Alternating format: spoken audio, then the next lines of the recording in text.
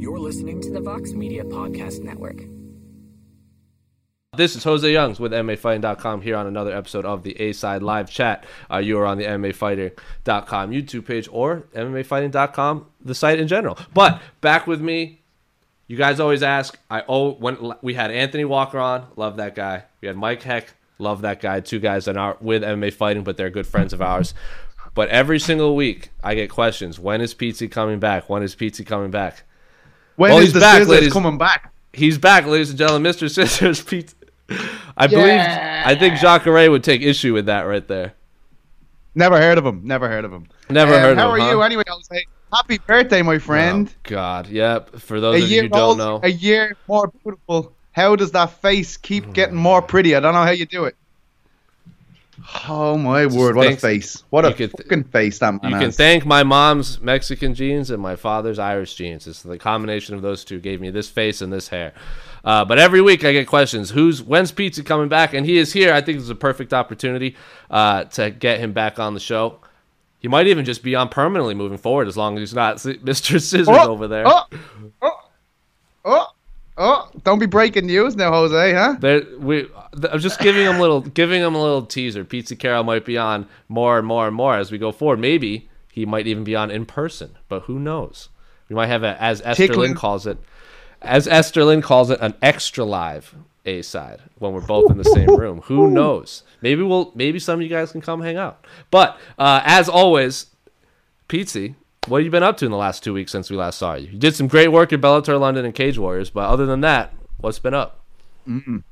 It was crazy. Bellator London and Cage Warriors is crazy because they were on other sides of London. I'm sure people from London are screaming at this now saying they weren't on other sides of London. But it was like an hour and a half away from each other. So it was just constantly on the underground. And I'm stupid, so I just keep on going up to people and asking them, here, does this train go there? And they're like, how do you not know how this works, dickhead? You know what I mean? And I've been there probably, I'd say 15 times in the last 4 years, and I still don't know how it works. But I can understand how it would be annoying, but I mean, what can you do? You know what I mean? Talking to me, they should be fucking privileged.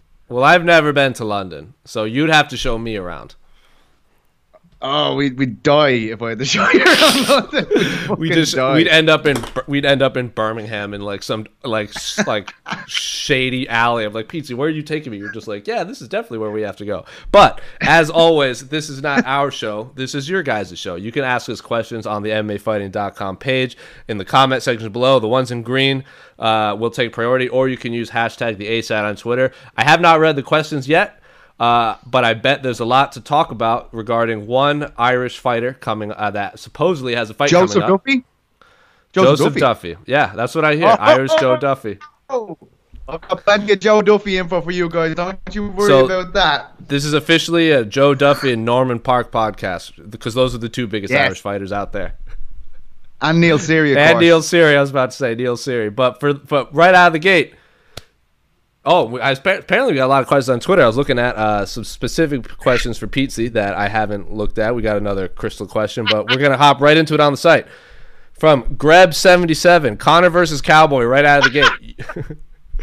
Your reactions.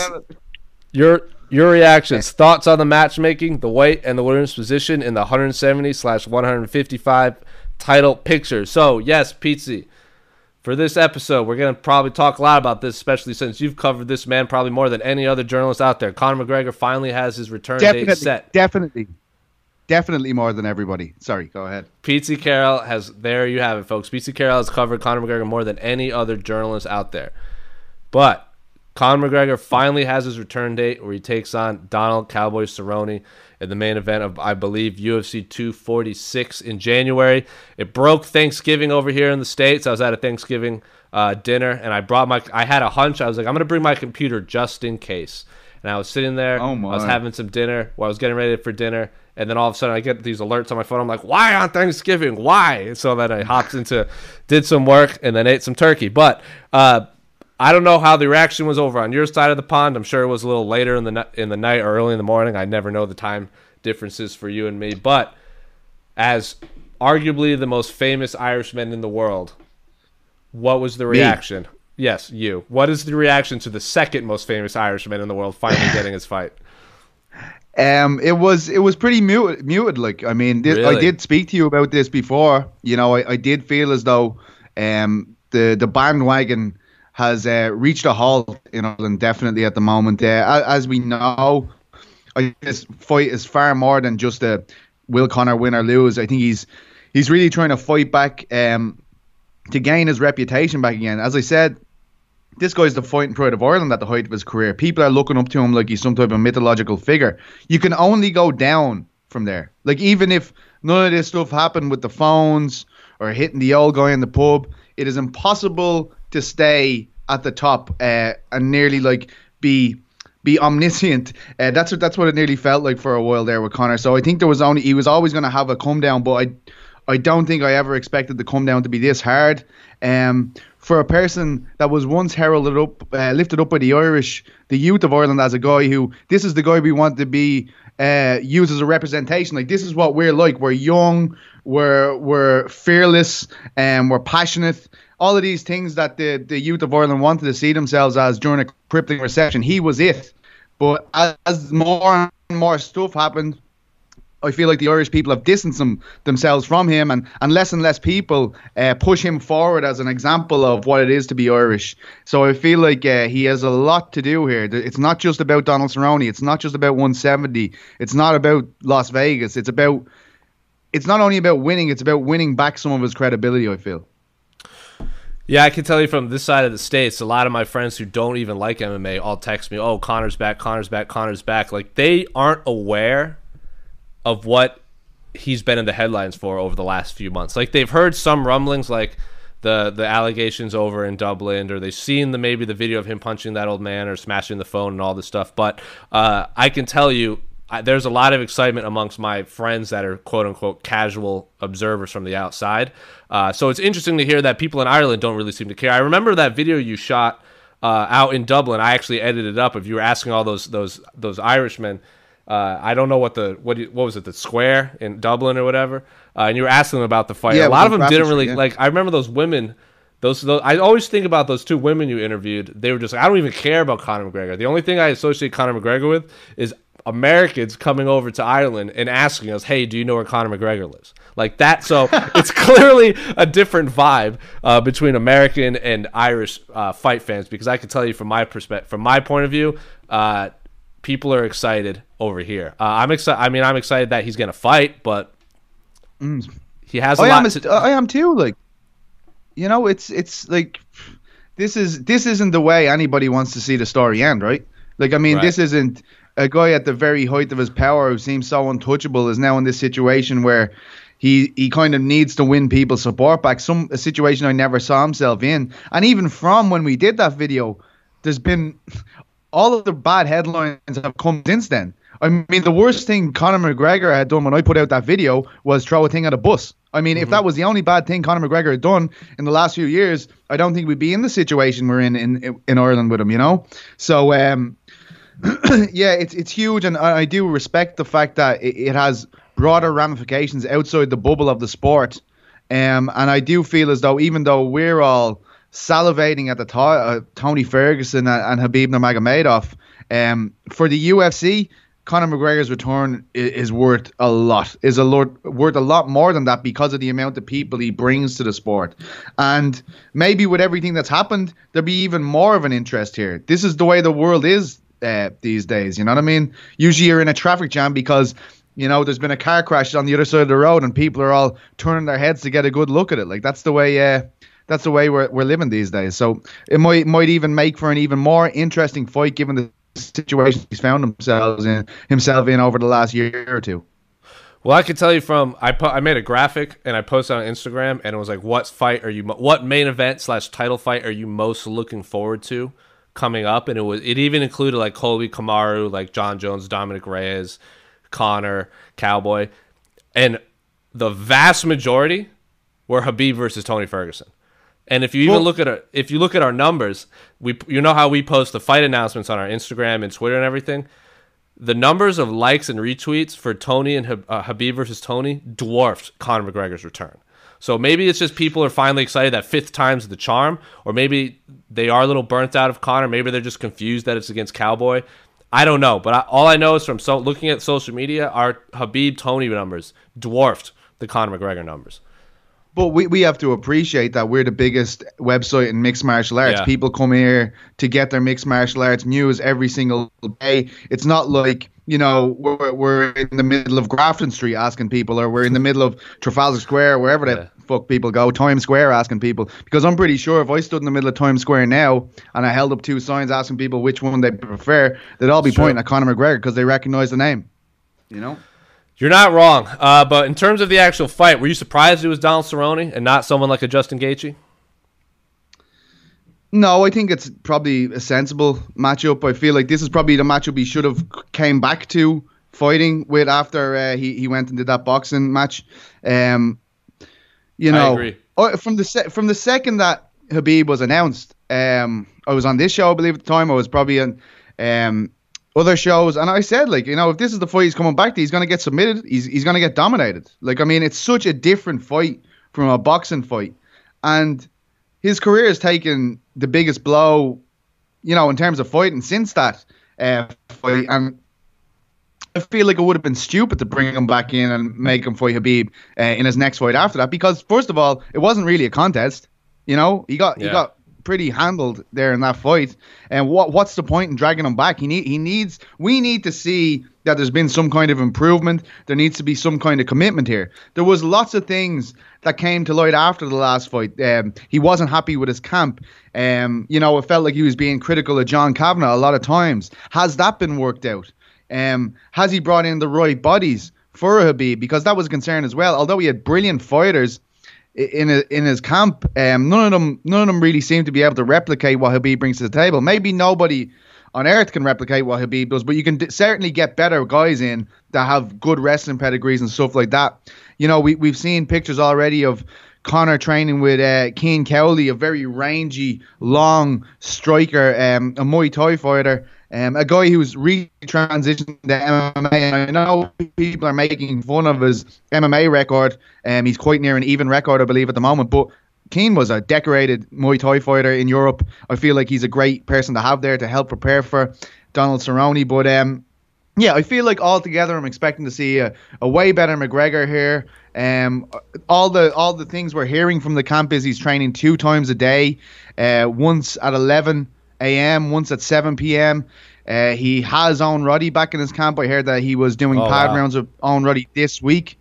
So I feel like there's a lot of good things, a lot of better things I'm hearing about this camp, because the last time these guys, I knew them 10 years, they all shut off. Nobody would talk about what was going on. I think Owen Roddy was the only person I got an interview with over there for the last fight. So I feel like the fact that there's a bit more transparency, the fact that I'm actually hearing information coming out of the camp, it's all very good things for Conor McGregor and his fans, of course.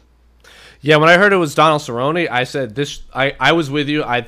In agreement with you. This fight should have been his first fight back even before Khabib. He's Donald Cerrone historically does terrible against southpaws. Whenever he fights a southpaw, even if he's the betting favorite, I tend to favor the southpaw, especially when he fought Tony Ferguson, who switches stances a lot. I asked Tony Ferguson specifically, have you noticed that I don't think Donald Cerrone has ever even beaten a southpaw, maybe once or twice in his early days, but not lately. And he kind of looked at me and winked, and he goes, we'll see what I have in store. And then you saw what happened. He kind of pieced him up by switching stances so much. So Donald Cerrone has all of the records in the UFC, most fights, wins, head kick knockouts, finishes. He has all of these records. The fight against Donald Cerrone, I think, or against Cowboy, or the Cowboys fight against Conor, I think will put him first or tied for first for most fights in general in UFC history. Conor is going when I saw this booking, I go, oh, they want Conor to beat the man with all of the records, and then kind of use that as a marketing tool. Look, Conor smoked this guy who has every record in UFC history.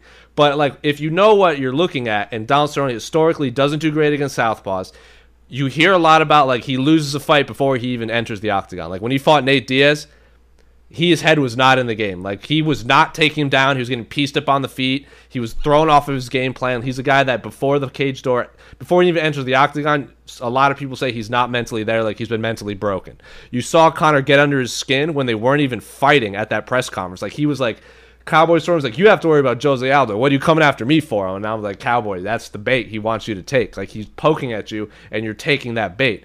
So when they announced this, I'm like, they want Conor to win.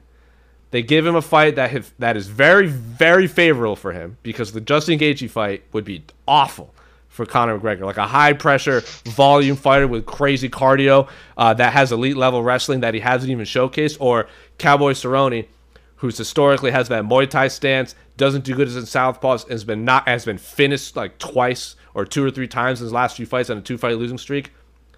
This fight is a no-brainer. It's at 170. I'm sure we both have a lot of thoughts on that, but this was a no-brainer fight for me to begin with. I talked with Oscar Willis, who works for the Mac Life, like months ago, and he's like, he should fight Cowboy Cerrone. That's the fight to make. So should have taken this fight before Khabib. I'm with you there, but I think this is the perfect time for this. He needs a win, because at the end of the day, Conor's a big name, but if he keeps losing, that's obviously going to hurt his credibility as a fighter. He's lost to Mayweather, he's lost to Nate, he lost to Khabib, and like those are 3 of the biggest biggest selling pay-per-views in combat sports history, and Conor's lost all of them. Yeah, he beat Nate, which I believe is now the 2nd most bought pay-per-view of all time, but he needs a win. The Justin Gaethje fight, I would favor Justin Gaethje heavily. I think it would be pretty bad night for Conor McGregor. I don't like that it's at well, I get why it's at 170. I wish it won more 155, because it would feel more authentic. I think Conor's his best at 155. I think Donald Cerrone is his best at 155. What do you make of the weight class, though? Just before the weight class, I completely agree with what you said there about a loss. I think that this could be his last fight if he lost. I honestly feel that. I mean, what is the point? What is the point of going on at this stage? Not to say that Donald Cerrone is some type of scrub or anything. He definitely isn't. He's an amazing fighter.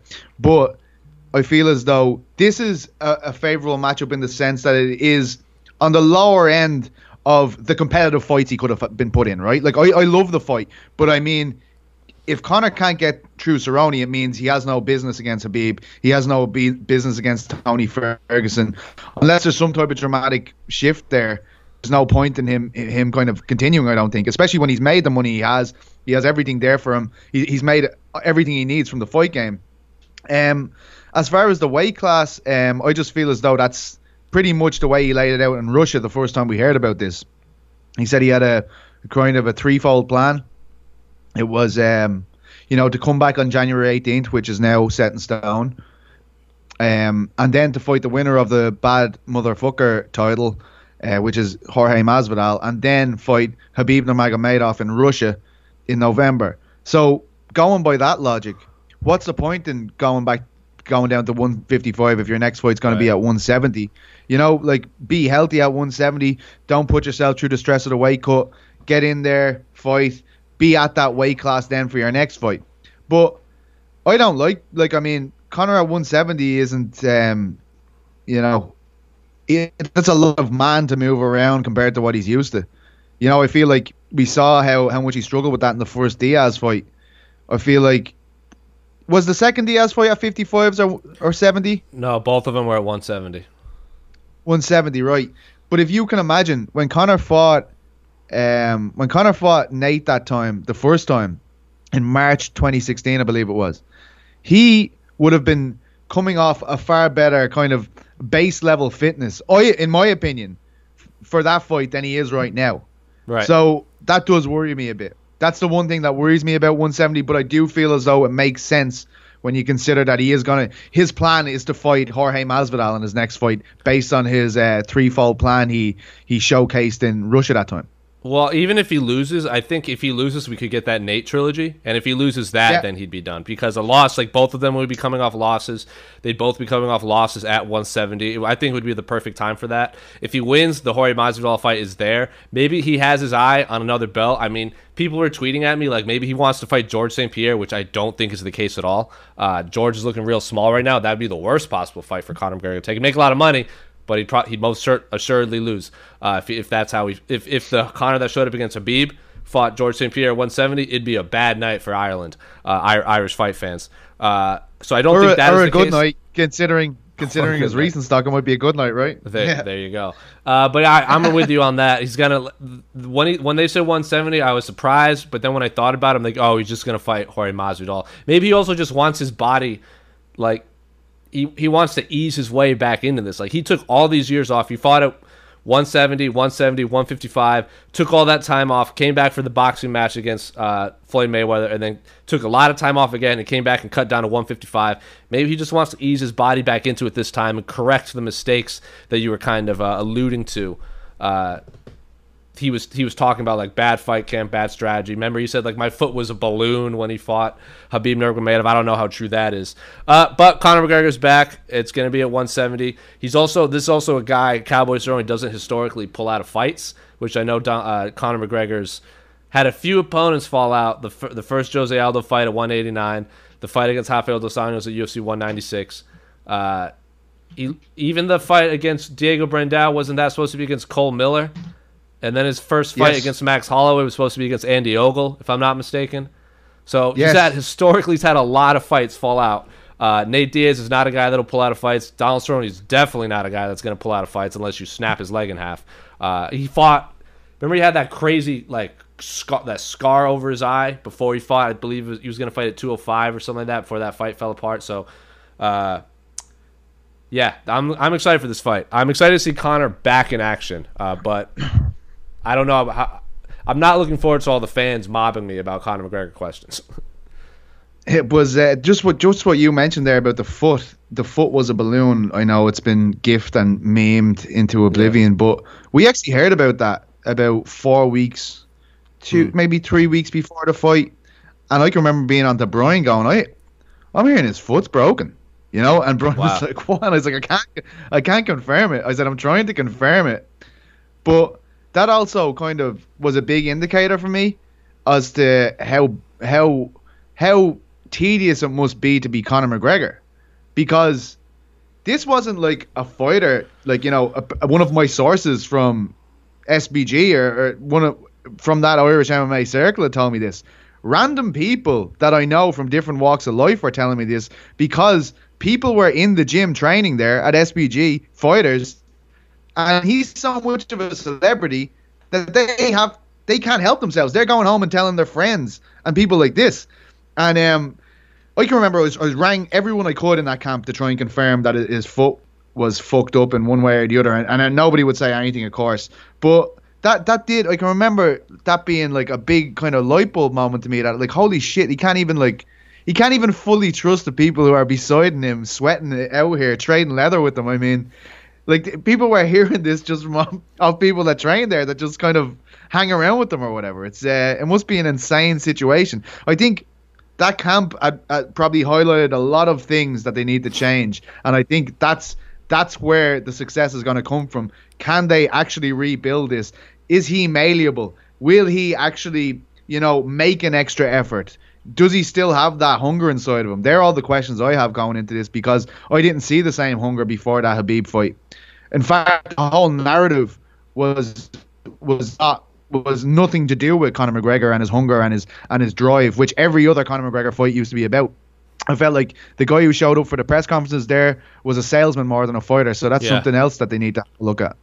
Yeah, the Conor McGregor we saw at that first UFC 229 press conference in New York, when he had like the pink suit and the two belts he was still carrying around, that was not the same Conor McGregor that we saw in that Notorious documentary that all fans fell in love with, where it was like the Conor on the come up, like this is what happens when you work hard and this and that. I know a lot of fans here in America, that was their favorite fighter, and then they kind of see what it became, and I know he's still a big deal over here in America, especially for your favorite type of individuals, Irish Americans that have to bombard you with questions every time you come to Boston. But I get a sense he's still a big deal over here. But some of my most of my friends are excited that he's back. But there are a few that's like, I hope this guy gets pieced up, because this guy is an asshole right now. So, but hopefully Peachy's there with me. I hope I'm there, because covering a Conor McGregor fight week is always a trip. Were you at UFC 202, the second Nate Diaz fight? Yes. That fight week did not seem like a big deal until that press conference when they started throwing water bottles. I don't know if you felt the same way.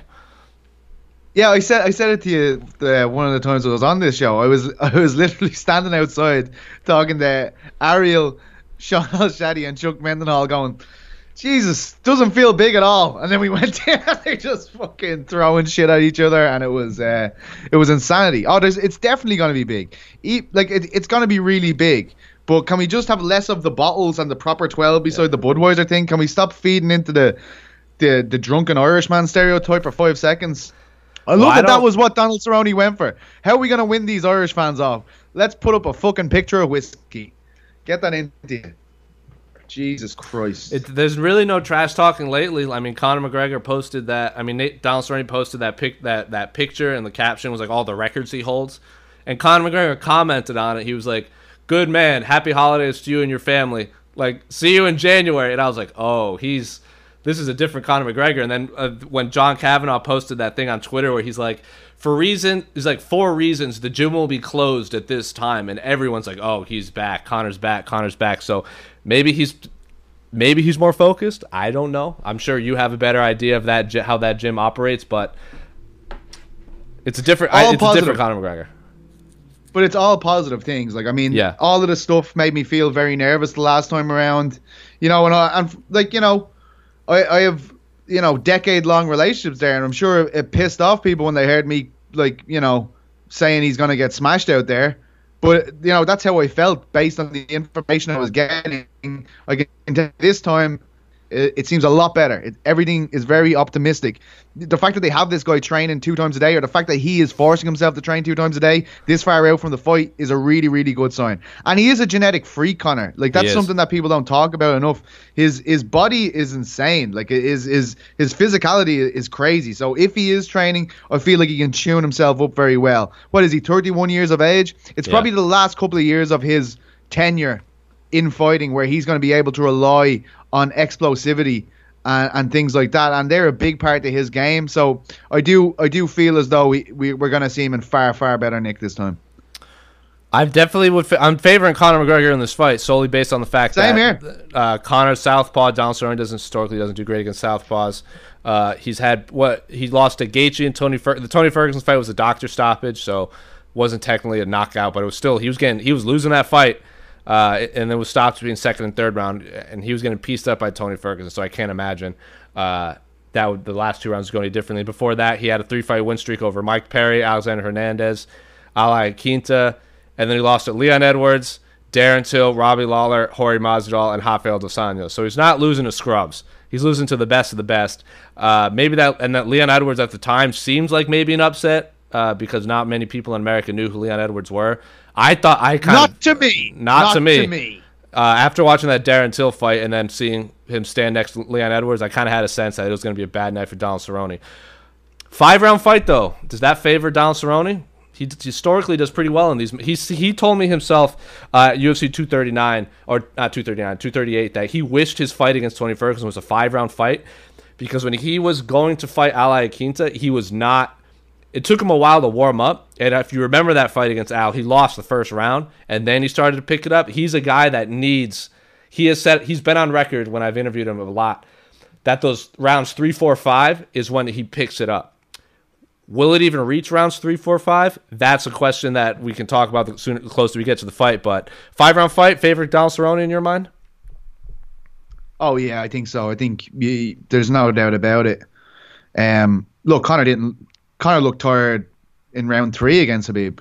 I know it's a very different kind of fight. I don't think anyone can exhaust a fighter as much as Khabib Nurmagomedov can. Look at Dustin Poirier after 1 round with Khabib Nurmagomedov. It is an onslaught. Incredible. I feel like because the fight, in theory, should play out in Conor's wheelhouse, as in the striking wheelhouse, he should have a bit of a better engine this time out. But definitely a favour Cerrone. What doesn't favour Cerrone is he's never been in a fight like this before in his life. No. He's never going to have to do as much media as he's going to have to do ahead of this fight. He's never going to have any of that stuff. And, you mentioned at the top of the show, historically he's been viewed as a fighter who's mentally fragile, mentally weak in those big moments.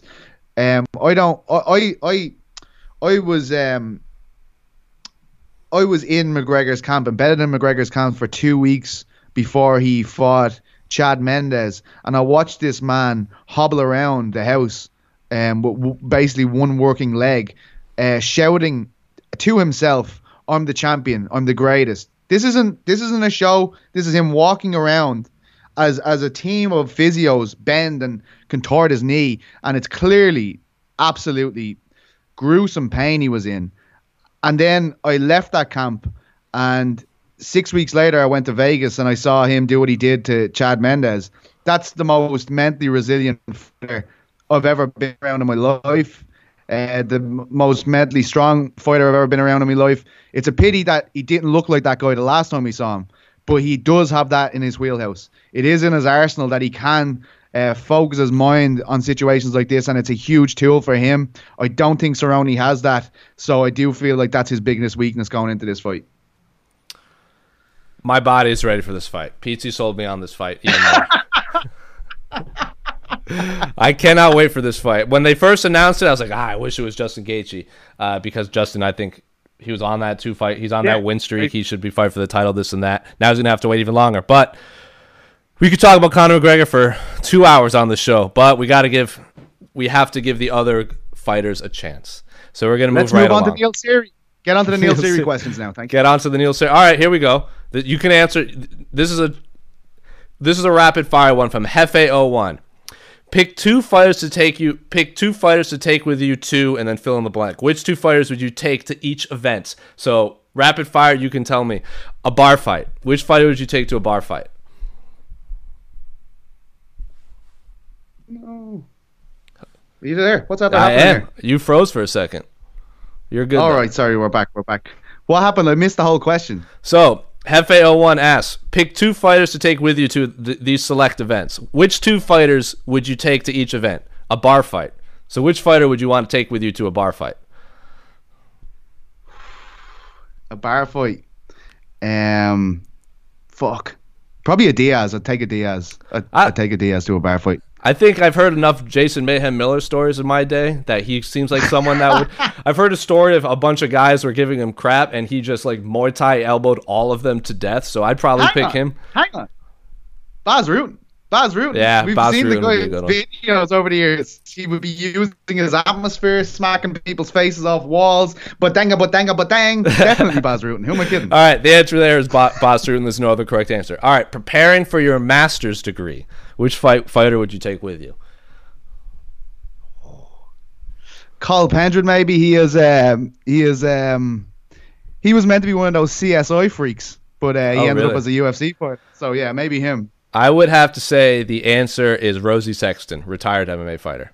Oh shit! You got me there. Yeah. Well done. Isn't she have like she's like one of the smartest people I've ever met in my entire life. She has like a bunch of like masters and doctorates and like what does she have? What is she? She's everything. Every time anyone like I've never actually spoke to Rosie one-on-one, but everyone and Rosie would be a legend in the European scene. So a lot of people bring her up, but I've never heard someone brought up so often. And the first thing people always say to her is, "Oh man, she's so intelligent." Like as soon as you speak to her, like wow, like incredibly intelligent. That's what people say. Like the second you're in a conversation where you're like, "Oh shit, I'm out of my depth. Here."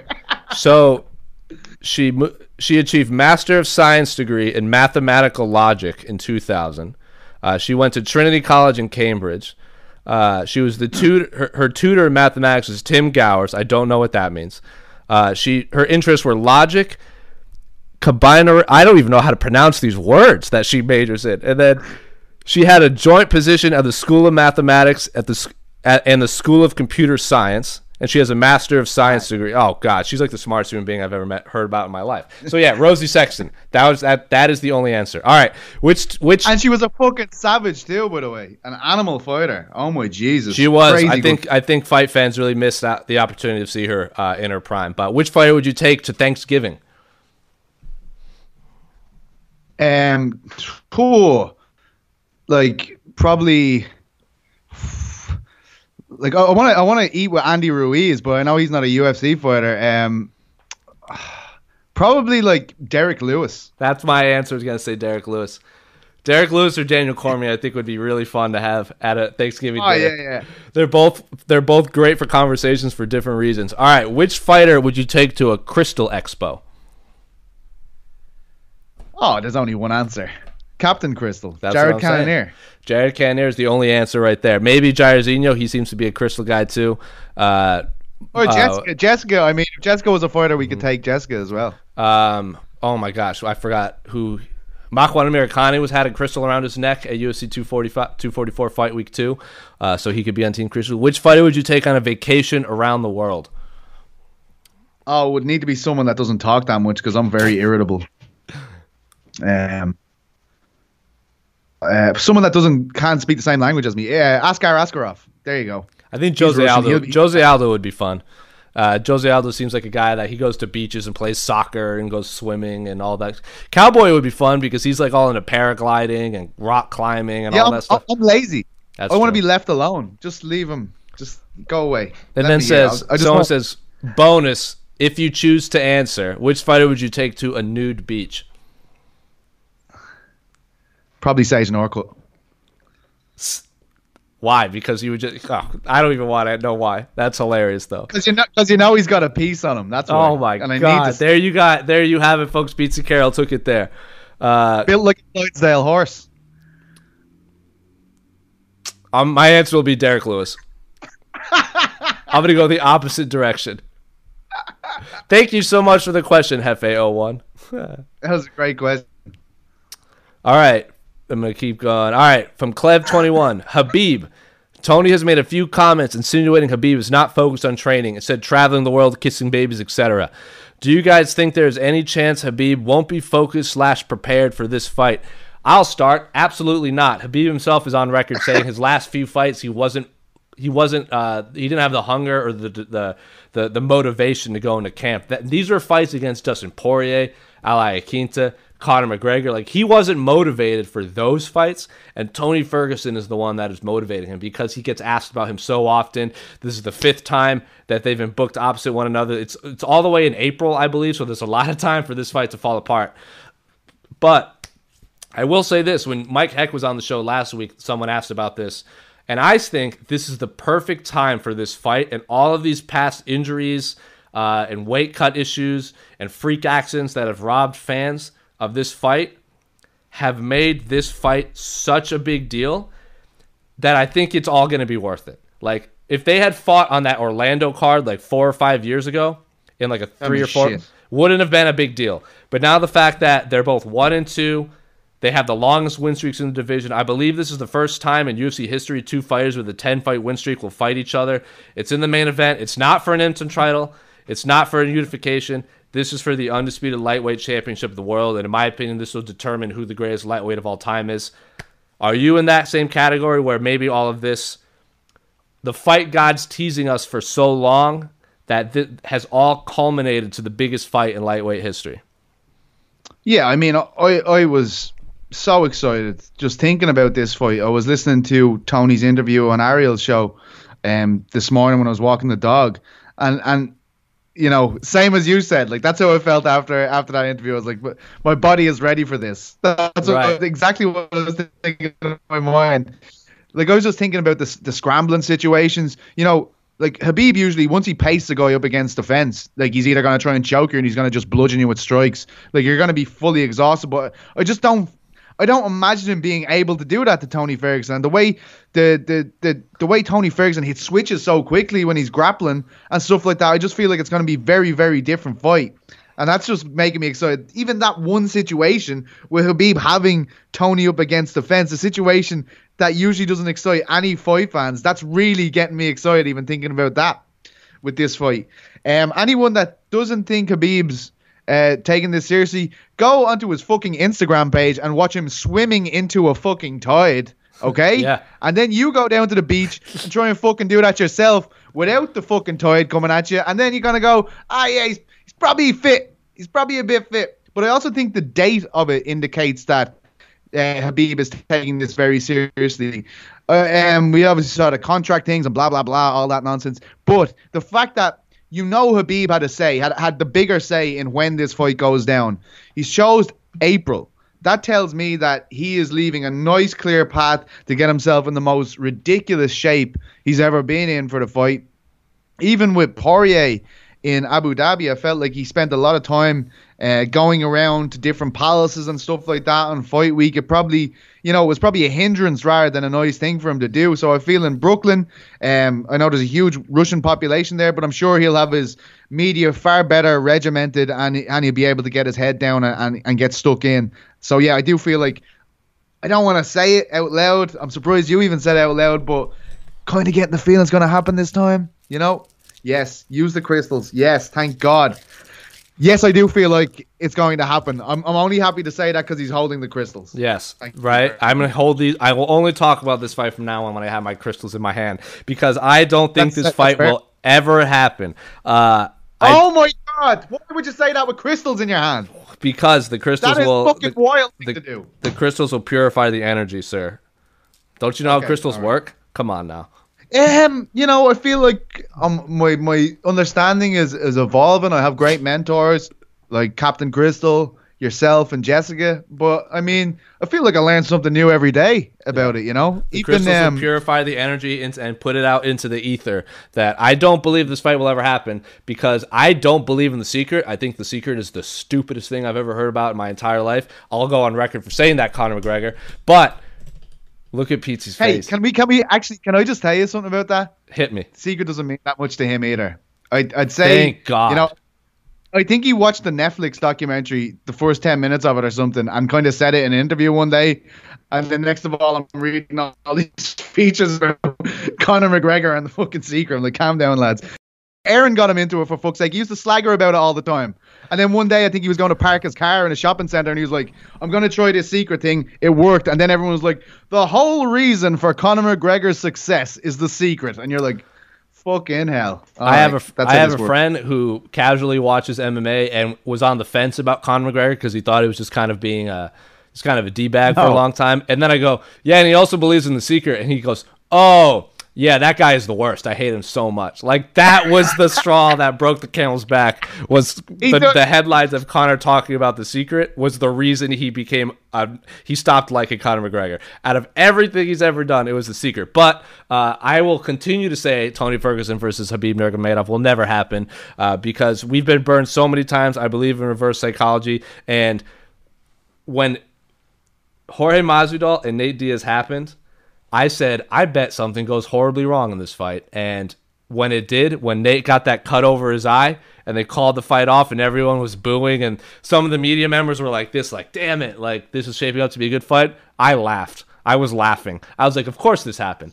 We deserve this. I felt the same way when Tony Ferguson fought Donald Cerrone at UFC 238 when Cowboy when his eye blew up and they stopped the fight. I'm like, of course this would happen. We deserve this. Like, why would we think we can have anything nice in the world? So April is a real far way away. They better be training in bubble wrap right now. Tony Ferguson better take those sunglasses off when he goes inside. Khabib Nurmagomedov better not eat tiramisu before his weight cut. I don't care if that's a hoax or whatever.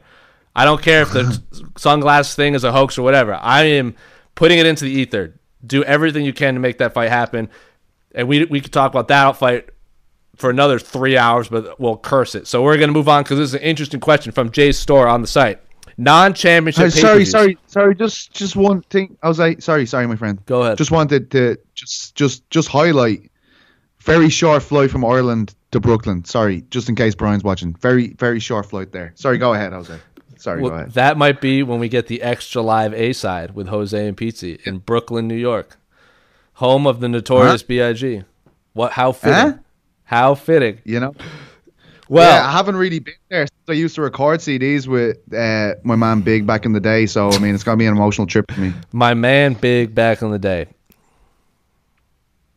Well, I don't know how to follow that up, but non-championship pay-per-views. Twice in a couple months, UFC pay-per-views will be headlined by non-championship fights. The BMF title fight and Conor McGregor versus Donald Cerrone. Is this a new trend for the UFC? What other fights/fighters can you imagine headlining in a non-championship fight? So I've had this conversation a few times. Historically, Dana White doesn't like putting on pay-per-views without title fights. He kind of had to create one for UFC 208. Remember when Holly Holm fought Jermaine Durandamy? He had to create the Women's Featherweight Championship bout, which headlined over Anderson Silva versus Derek Brunson. But in terms of fighters that could headline a pay-per-view with no belt on the line, Conor's obviously one of them. I think Nate Diaz is one of them. Nick Diaz is for sure one of them. I think... George St. Pierre. George St. Pierre could, but I don't think George will take fights unless it's for a championship fight. Ronda could Brock, if she ever comes back. Brock and Ronda could if they ever came back. Not many. Neil Seary. That goes without. There's not even going to be a card. It's just going to be the Neil Seary show. Just one fight for $50, exactly. And people are going to shell out. Stand up, Finglas. Represent. North there you go. But any other fighters you can think of that could headline a pay-per-view card with no belt on the line? Maybe like Fedor. I don't know. I actually don't. You and Casey are the people for these kind of questions, not me. Sure. I'm always just standing there going, and you still going, blah blah blah blah blah, and blah blah blah, and I'm still there going, Neil Seary. Until he was on potato? Potato.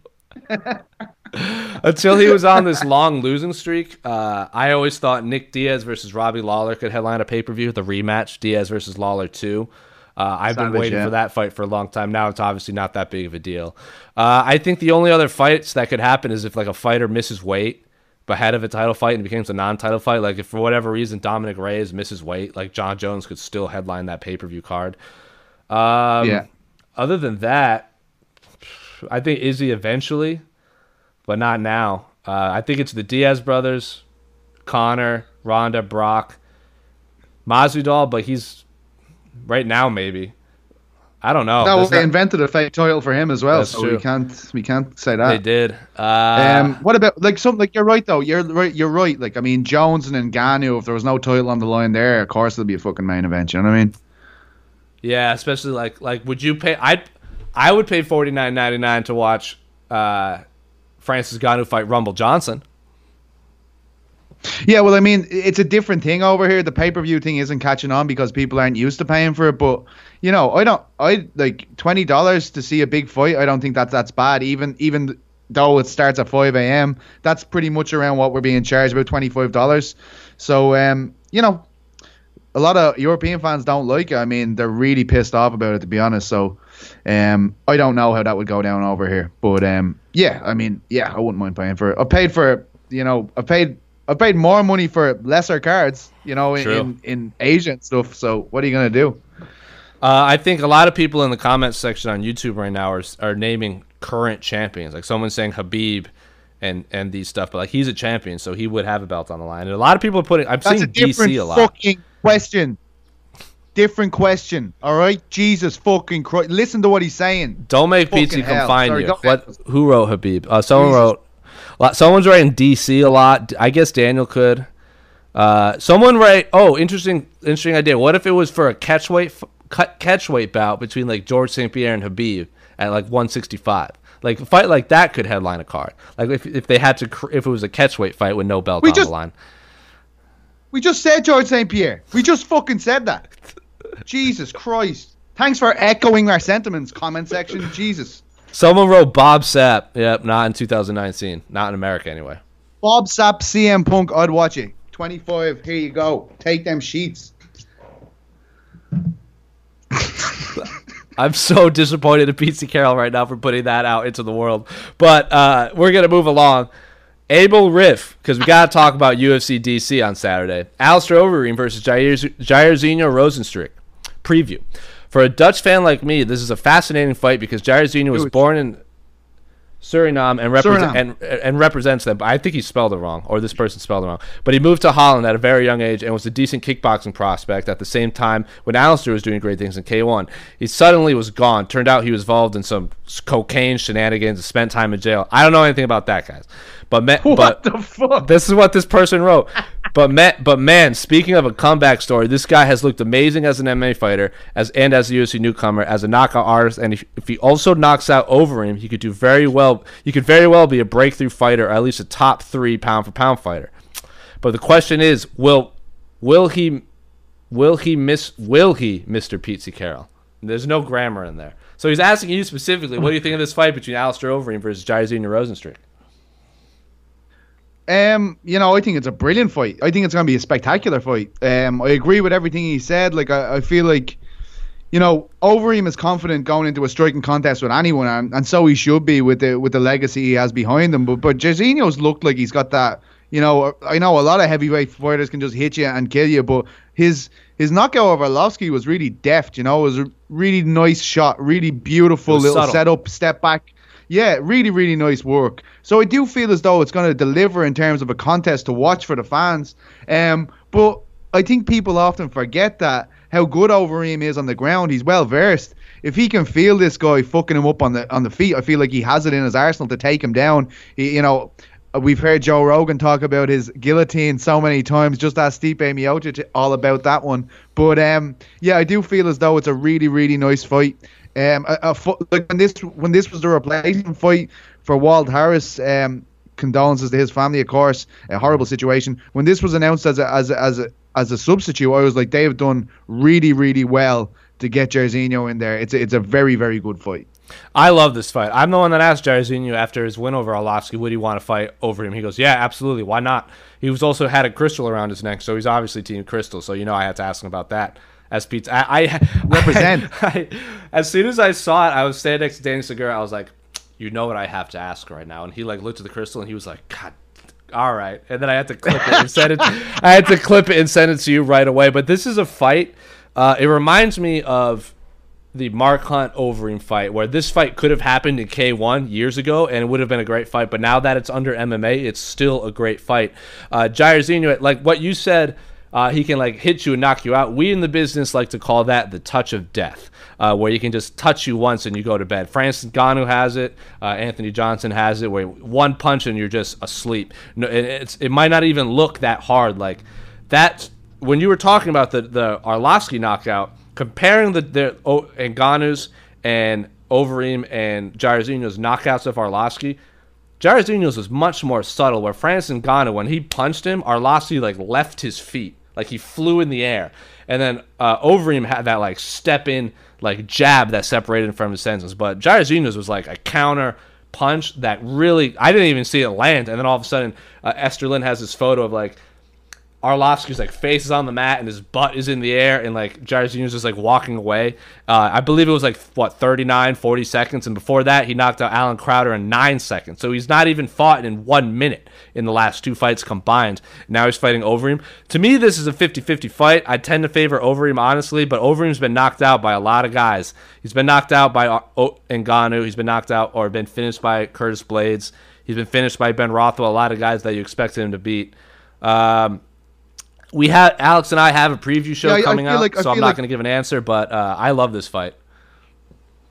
I feel like it's nearly a source of pride for Overeem how well and how sophisticated a striker is. So he's never going to be afraid to strike with someone. But when you do have someone there with the kill switch like that it might be the first exchange they might catch you with, it becomes a different story. And maybe he has learned his lessons from, as you say, the Ngannou knockout and things like that, that just because he has been doing this for longer doesn't necessarily mean that the other person can't turn his switch off. You know what I mean?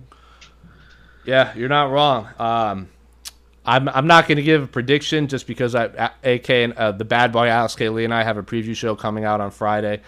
So I'm not, and AK's the last motherfucker. He's the last person you want on your back. Let's be honest. His steroid abuse has only got worse. And by all intents and purposes, I heard that he's still handing out beatings to staff member regularly. That's what I hear.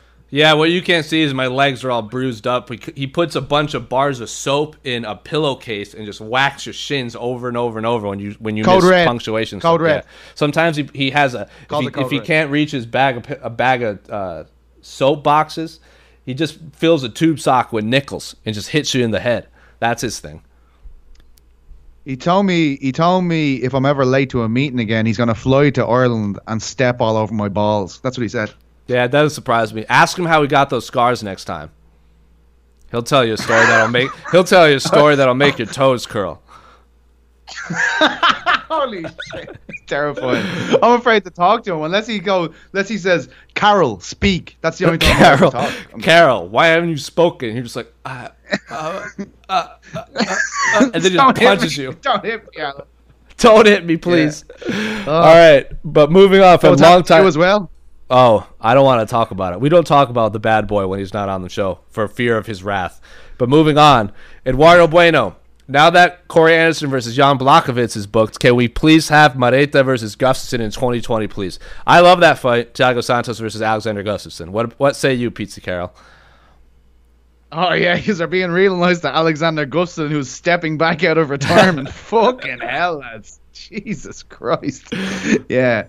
Fucking hell. What about the poor Europeans here, huh? Someone needs to stick up for us. No, I don't like that fight. I don't like, let's bring back Gustafsson to challenge a man who has a hammer tattooed on his fucking chest. No, right. I don't think that's a great idea. I don't think that's the best way to do it. I think the best thing to do with Gustafsson is have him fight the winner of Uzdemir versus Rakic to bring through the next light heavyweight European dude. I think that's the best way to do it with him. I'm going to say this on this fight. I want to talk about the Jan Blachowicz Corey Anderson fight, which is headlining Rio Rancho, New Mexico. PT, did you know what Rio Rancho was before you even heard about this fight? I thought it was a CD by Frank Sinatra where he sings his hits in a Mexican fashion. Well, that is not true. It's a city in New Mexico, home of one Holly Holm, who is who's born in Albuquerque, is an icon in that town. And guess where she's not fighting? New Mexico. Instead, she's fighting in January in Las Vegas, and Corey Anderson versus Jan Blachowicz, which is most assuredly a number one contender fight at light heavyweight, is fighting not on the card of John Jones and Dominic Reyes. Like this, to put the old host of this show, Luke Thomas, to take his phrase, this is promotional malpractice. Holly Holm versus Raquel Pennington should be a 5-round fight in New Mexico. It would be a massive homecoming for Holly Holm. She hasn't fought there since pre-UFC. If you look at her boxing record, she has like 38 fights. 35 of them are in New Mexico. She's one of the, like, if you've seen that video, I believe it was Dwayne Finley when Holly Holm head kicked Ronda Rousey. He was at a bar in New Mexico filming, and the place went berserk. And then when she came home, they threw her a parade. They gave her the key to the city. They declared it National Holly Holm Day in Albuquerque. She should be fighting in New Mexico. And Corey Anderson versus Jan Blachowicz was actually headlined in New Mexico. Should be fighting on the same card as John Jones versus Dominic Reyes. It is truly baffling to me that the UFC didn't do that. That makes sense. What you're saying, I completely back what you're saying there. And just on that note, on the note of putting the wrong fights in the wrong places, what about Arnold Allen on a 6-fight win streak, hailing from the United Kingdom, being put in a fight against Josh Emmett in Raleigh, North Carolina, 2 months before UFC London? It's baffling. It's crazy to me that the UFC is pulling all this stuff. Like, I know that I get they want to stack that UFC Raleigh card because it's the same day as the Chris Cyborg Julia Budd, so they've been really filling that card up with like not marquee fights like title fights, but like Frankie Edgar's on that card, like Chiesa Dos Anjos, JDS, Curtis Blades, like no one with ties to North Carolina, but they really want to stack that card up. But yeah, it just goes along with like it doesn't make sense. Or like Anthony Smith is from Lincoln, Nebraska, and he's not fighting on. He didn't fight on the Lincoln, Nebraska card. Like, I could talk. It bothers me. But anything else you want to say about your boy Alexander Gustafsson or Jan Blachowicz have big fights coming? Or Gustafsson doesn't have a fight coming up. But what do you think about that Corey Anderson Jan Blachowicz fight? I think it's an incredibly tough fight for Jan. I think it's the hardest fight he's had in a while. I see, like, after what Corey did to Johnny Walker, I think, I think he to me looks like the best light heavyweight in the UFC outside of John Jones at the moment. So yeah. I think Jan has it all to do there.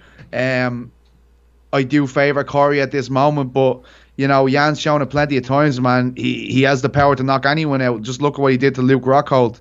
But I feel like Corey's dynamic mix of grappling and striking is going to give him a lot of problems, and it's just pace that he puts on guys, and and just being able to stay in there, stay in exchanges, stay on guys. Once he doesn't eat a big shot, I think Corey's one of the toughest guys to fight there in that division, you know?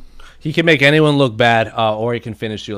But he can also he got deaded by Jimmy Mano and Ovince St. Preux. So he's one of those guys, you know? Like, flick of the switch, he can get knocked out too. But I like that fight. It's the fight to make. I just wish it was on the same card as John Jones, Dominic Reyes, and Holly Holm got the opportunity to fight in Albuquerque again. But one final question on the site has absolutely nothing to do with mixed martial arts. They're going to hop over to Twitter real quick. This is going to be a longer episode, guys. From longtime commenter Ted Bear, next decade's forecast. As we close out the 2010s, what sci-fi tropes do you see becoming a reality in the 2020s? AI becoming sentient, the emergence of a true dystopian surveillance state, genetically engineered fighters, we find out we're living in the Matrix, etc., etc. So, Pizzi, as the biggest sci-fi fan on the site, as everyone knows, what sci-fi tropes do you see becoming a reality in the 2020s? For those of you not watching, like, people are gonna, because people listen to this, they don't. A lot more people listen to this than watch it live. Pizzi Carroll's face is just agape. He's like, "What did you just ask me?" I mean, shit, like dogs that can speak. Sure, that would be the best one I could think of. Dogs that can speak. I'm gonna say traveling to Mars. I bet we do that in the 2020s, and you can't come. Or legalizing weed in Ireland. Is that science? That would be great. There you go. That's Pizzi Carroll's answer, is legalizing weed in Ireland. And my answer is we're going to have a UFC fight on Mars. There you go. That's my answer. Hopping over to Twitter, because we got a lot of Twitter questions. All right. Some of these questions are very similar to the ones we got on the site. I can't even pronounce this person's name. What is their Twitter handle? From @Valentino Tarhan. Hardcore MMA fan, says the bio. Does Conor retire if he loses? Also, does Conor have the power to knock out Cowboy at 170, or does this end up being similar to Conor versus Diaz 2, where Conor lacked the power to finish Diaz? Religious watcher all the way from Australia, hashtag the A-side. Well, thanks for watching all the way in Australia. You kind of touched upon it a little bit before. You said, does Conor retire if he loses? So, Mr. Scissors, Pizzi Carroll, where are your scissors, by the way? I don't fucking know where they are. I was actually thinking that today. I was like, where did I put those fucking scissors? My ma's looking for them. Everyone's looking for them. We're on the hunt. But you touched upon it. You said Conor might retire if he loses. I think he still has that third Nate fight. You kind of touched upon it too. Yeah, go ahead. I retract that statement based on what you said after it. To be honest, I was like, yeah, it actually makes a lot of sense. But I feel like it could be a very drawn out, like 2-3 years again before we see Nate Diaz v Conor if he does lose. But does he have the power to knock out Cerrone? Absolutely. Will he retire? Probably not, because Jose's right and I'm wrong. There you go. Could someone clip that? Someone clip that part and just put it on. Oh shit! Send it to me. You're gonna clip the shit out of that. That'll be my ringtone. Every time someone calls me, it'll be like, Jose's right and I'm wrong. Jose's right and I'm wrong. From Kipper Edwards on Twitter. Why is everyone making a big deal out of the 170-pound class? Conor laid out what he wanted to do at that Russian press conference, where he specifically said he wants BMF winner after this January card. Do you think he would rematch Diaz or BMF or try lightweight? I think we touched upon that earlier. Most likely, both of us are in agreement that he'll fight Masvidal next if he does win. Someone also says, what do you think? Also, will MMA journalists be bringing up the allegations once the promotion starts, or will they avoid the tough questions? Interesting question, Pizzi. I don't know how it is over there. Do people bring it up whenever Conor's making the media rounds? Legally, I can't even speak about that because I'm in Ireland. There you go. I'm sure some people will bring it up. When I was at the... There's lots of stuff online, by the way. There's lots of stuff online if you just want to look into that about the laws over here. But it's that's why it's not in the papers over here. Yeah, so Pizzi can't speak about it. I don't want to speak about it without having all of the information. But I do know when we were at the Contender Series fight, this was Dana White does his scrums after every fight. John Morgan of MMA Junkie did ask him, and Dana gave like the usual like, well, I heard it's not even him. So that was Dana White's comments, but I'm sure someone will bring it up, and I'm sure we'll get an angry Conor McGregor answer saying he can't talk about, or maybe they will just say, hey, don't ask this, because some fighters will say you don't ask this stuff in the interview ahead of time. Well, I can assure you it's frustrating for the media members that are in this situation. Believe me. I can agree, because a lot of fans will come up asking me, "Is this true? Is this true?" I'm like, "Oh, I can't say anything because I don't know 100%, and I don't want to comment on it without knowing all the answers. And I know Pete Carroll can't comment on it." I'll ask you a question because I can never pronounce this man's name. Who was the fighter that Conor McGregor knocked out? Cage Warriors, that really famous one, the punch, back in 2012. Wait. This is a segue into my fucking promo, so can I just go with that now? Sure. Right, here it is. The floor is yours. Listen to it. The man, his name is Ivan Buchinger. He's one of the best, a great fighter from Russia fighting. Saladin Parnasse. He's from France. He's only 21 years of age. He's already KSW featherweight champion. And this weekend, he fights Ivan Buchinger on KSW 52. And if you can also remember that France is legalizing MMA next year, January 2020. If there is one fighter the UFC need to do everything to sign in 2020, it's Saladin Parnasse. He is a magician. He looks like a young Anderson Silva. He has never lost a fight. I think he's 14-0. And now if he beats Buchinger, this stalwart of the European scene, he's already cleaned out like 3 ex-champions, I believe, in KSW. Good names, like Marcin Wojcik, I believe, is one of the names.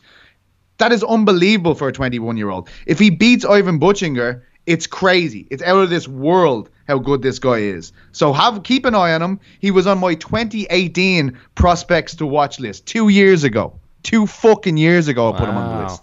So this is how good he is. He's unbelievable. Remember, you heard it here first because people already forget.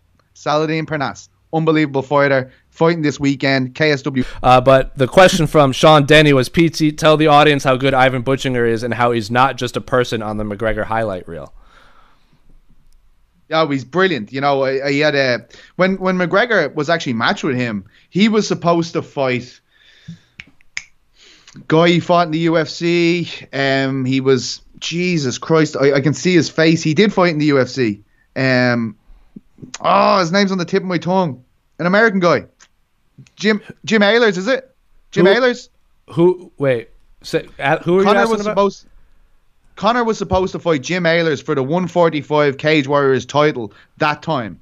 And then when he stopped out, it turned into a vacant lightweight title shot. And when Buchinger was brought in, this guy who has this great history with M1 Global and all this stuff, we were like, oh, this is a fucking nightmare. McGregor's just about to sign for the UFC. Everybody knew he was knocking on the door. And we're like, they're going to put him in there with Buchinger? And this was like, this is a terrible fight. This is a bad idea. It's been a couple of years since he fought at 55, and they're going to give him Buchinger, and then it gives him that left hook knockout, and the rest is history. He is a brilliant fighter. That's why I'm forcing home, and Sean will know this. If Parnasse can beat this guy at just 21 years of age, it's incredible. It's incredible. He's already blown my mind nearly every time he's fought for KSW, Saladin. And he's one of the few MMA fighters that's featured in the likes of L'Equipe over there, which is a massive sports publication, one of the best publications in the world historically, L'Equipe. He's been featured in this magazine nearly every time he fights, so he's a massive deal already. And I really believe that him, Cyril Gane, Francis Ngannou are going to be really, really pivotal if the UFC want to set that market on fire the first time they go in there. Well, there you have it, folks. That fight, the UFC needs everything to do to sign this man because Pete Carroll, you're already booking fights for Bellator. Might as well start booking fights for the UFC, right? That's it. As long as I don't take money off them, I can keep my journalistic integrity. There you go. Well, another question from Sean Denny. If each of you had to train someone off the street for an MMA fight, which coach wins? My dude would fucking kill your dude. It would be like Jairzinho smoking those lads. People would be dying. There'd be like a fucking leg getting sent over the Octagon cage. Lad's face would have to be stapled back together. That's for 5 seconds with a Pete Carroll trained athlete. That's all I'm saying. Well, you know how John Jones was never a good coach because he was so naturally gifted at the sport?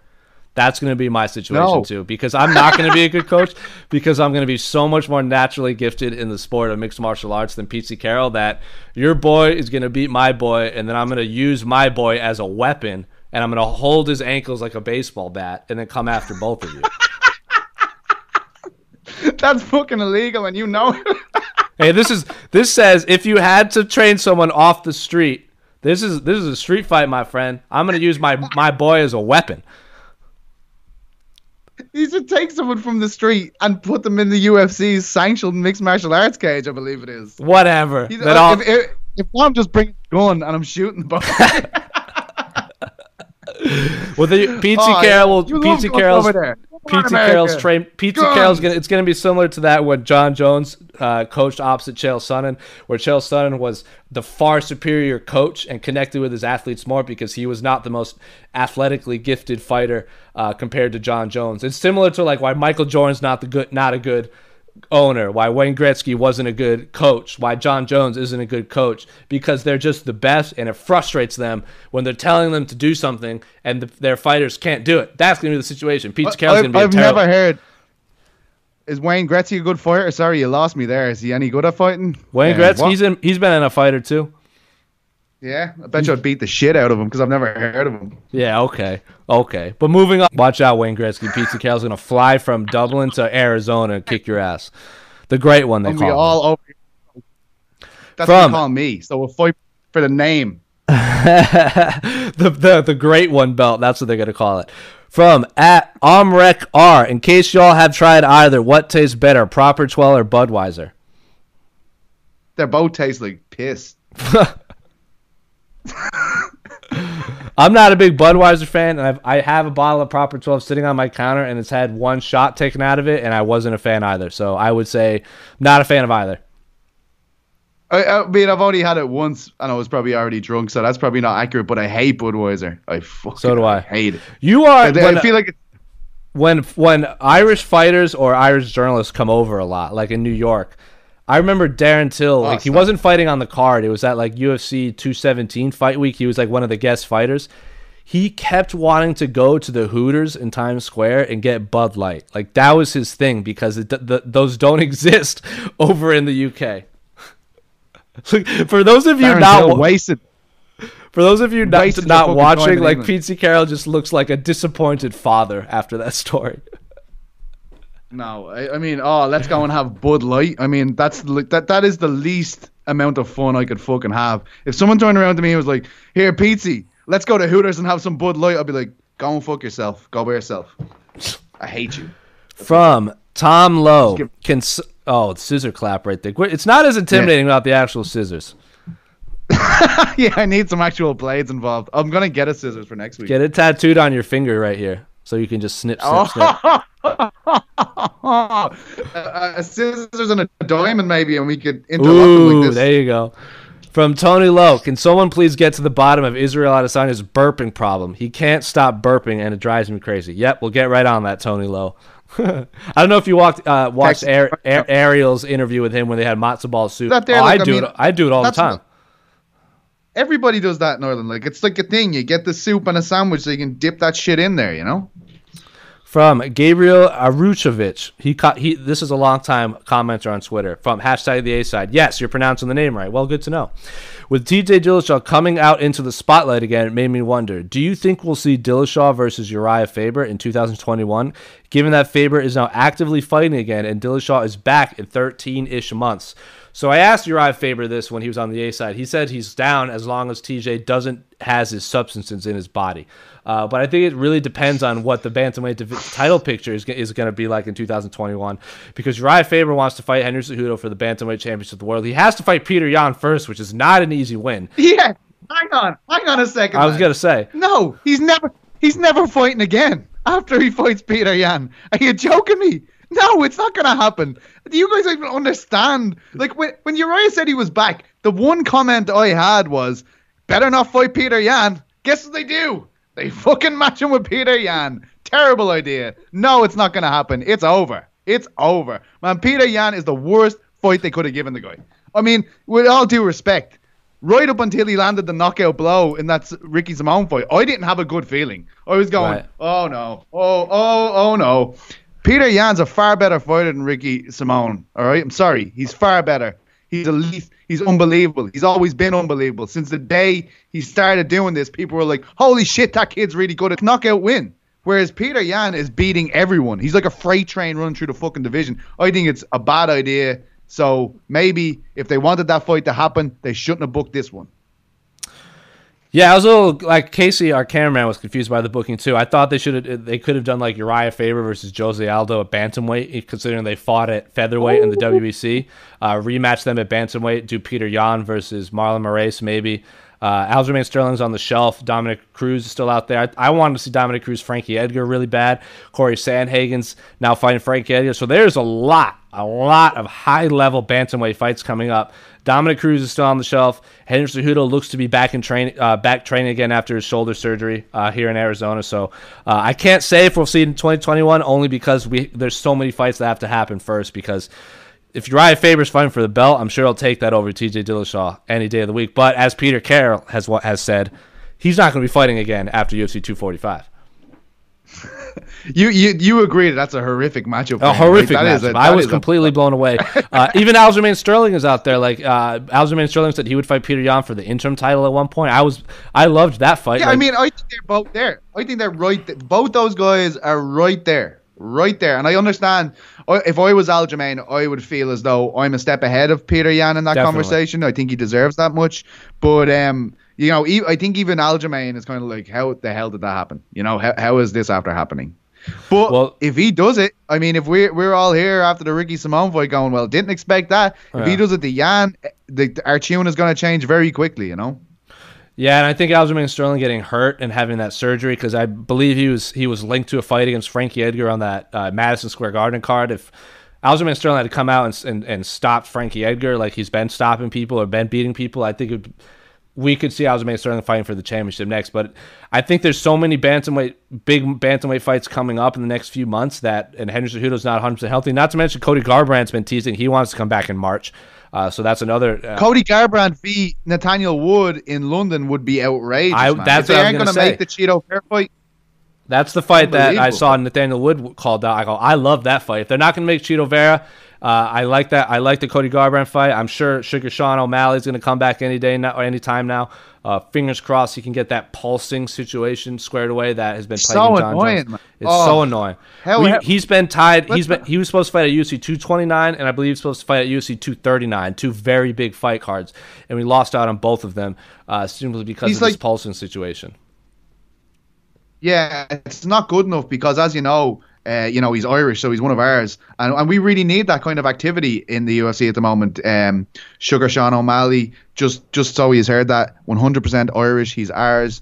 He's been claimed by us. Nothing to do with America anymore. Thank you. Well, he lives out in Arizona, so you're gonna have to come fight me for the rights to claim Sugar Sean O'Malley. Joseph Duffy lives in Canada. It doesn't make him any less Irish, That's mate. fair. Yeah, but his nickname is Irish Joe Duffy. Do you not call him Irish Sean O'Malley? That's what we call him. What do you call? What do you guys claim Paul Felder too? Irish Paul Felder, yeah, that's his name. Isn't he the Irish Dragon, Paul Felder? Just over here, Irish. Just Irish.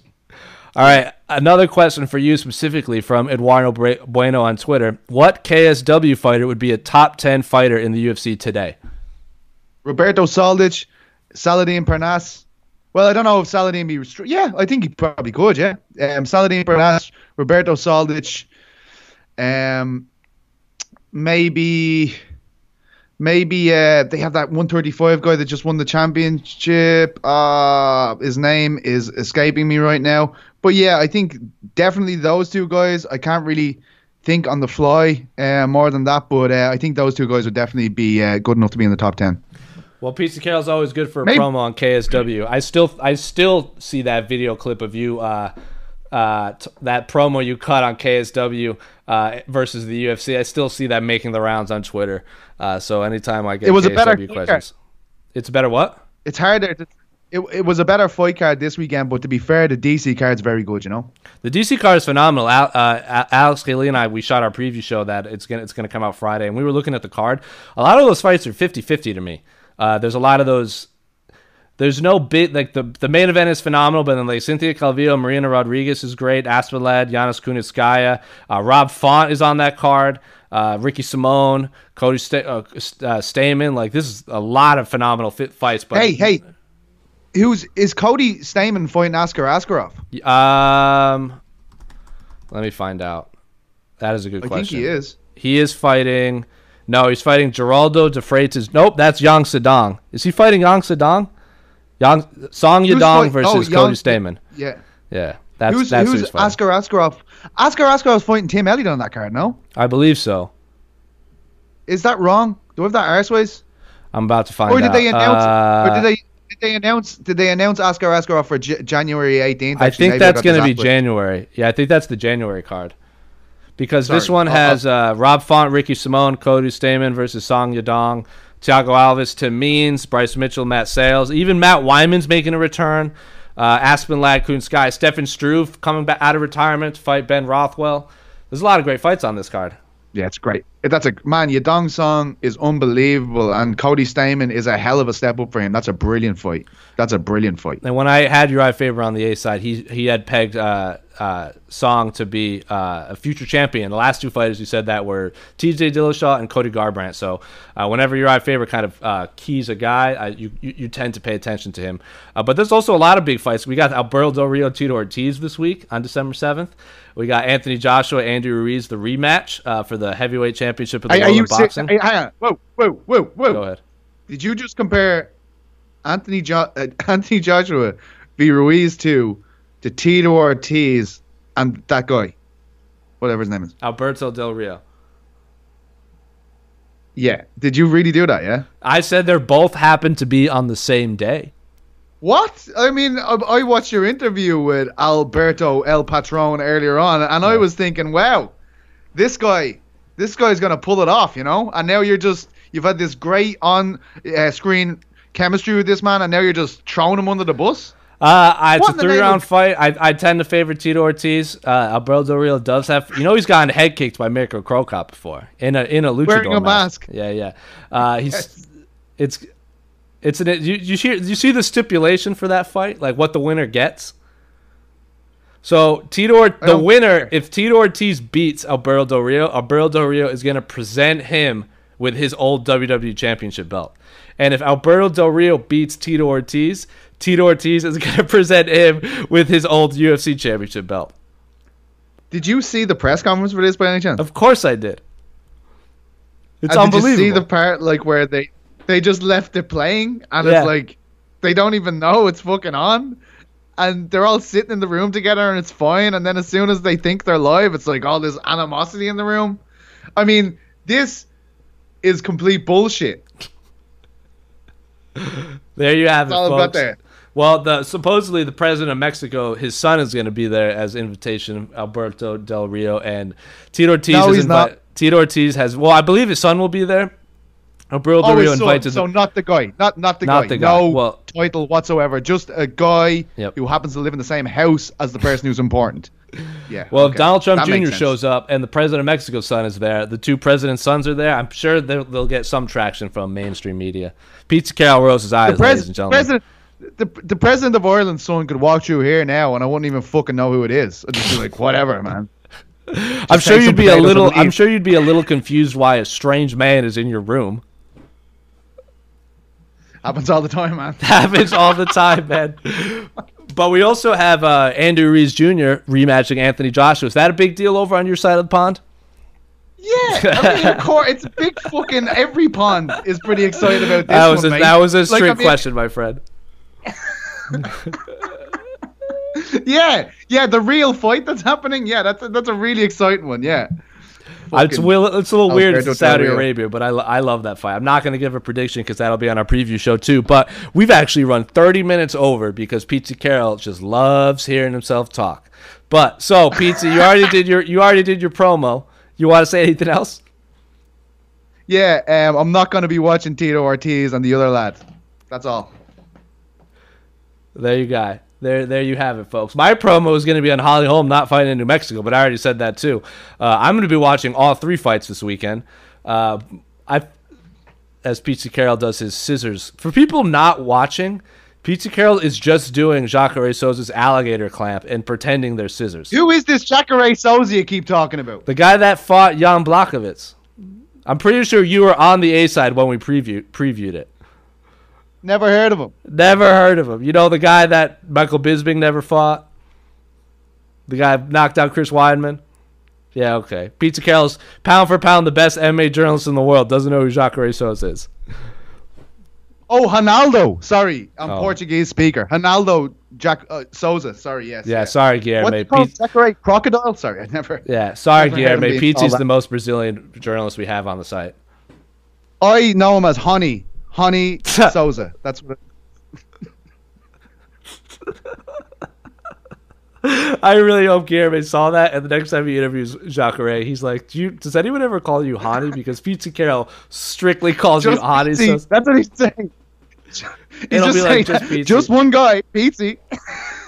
Well, I can't think of a better way to end than Pizza Carol calling Jacare Souza Hani Souza. So for Jose, this has been Pizza. We're going to have Esther Lynn, and Casey are on the scene at UFC DC. I believe their plane got delayed, so they won't make it in time for the open workouts, but they'll be there.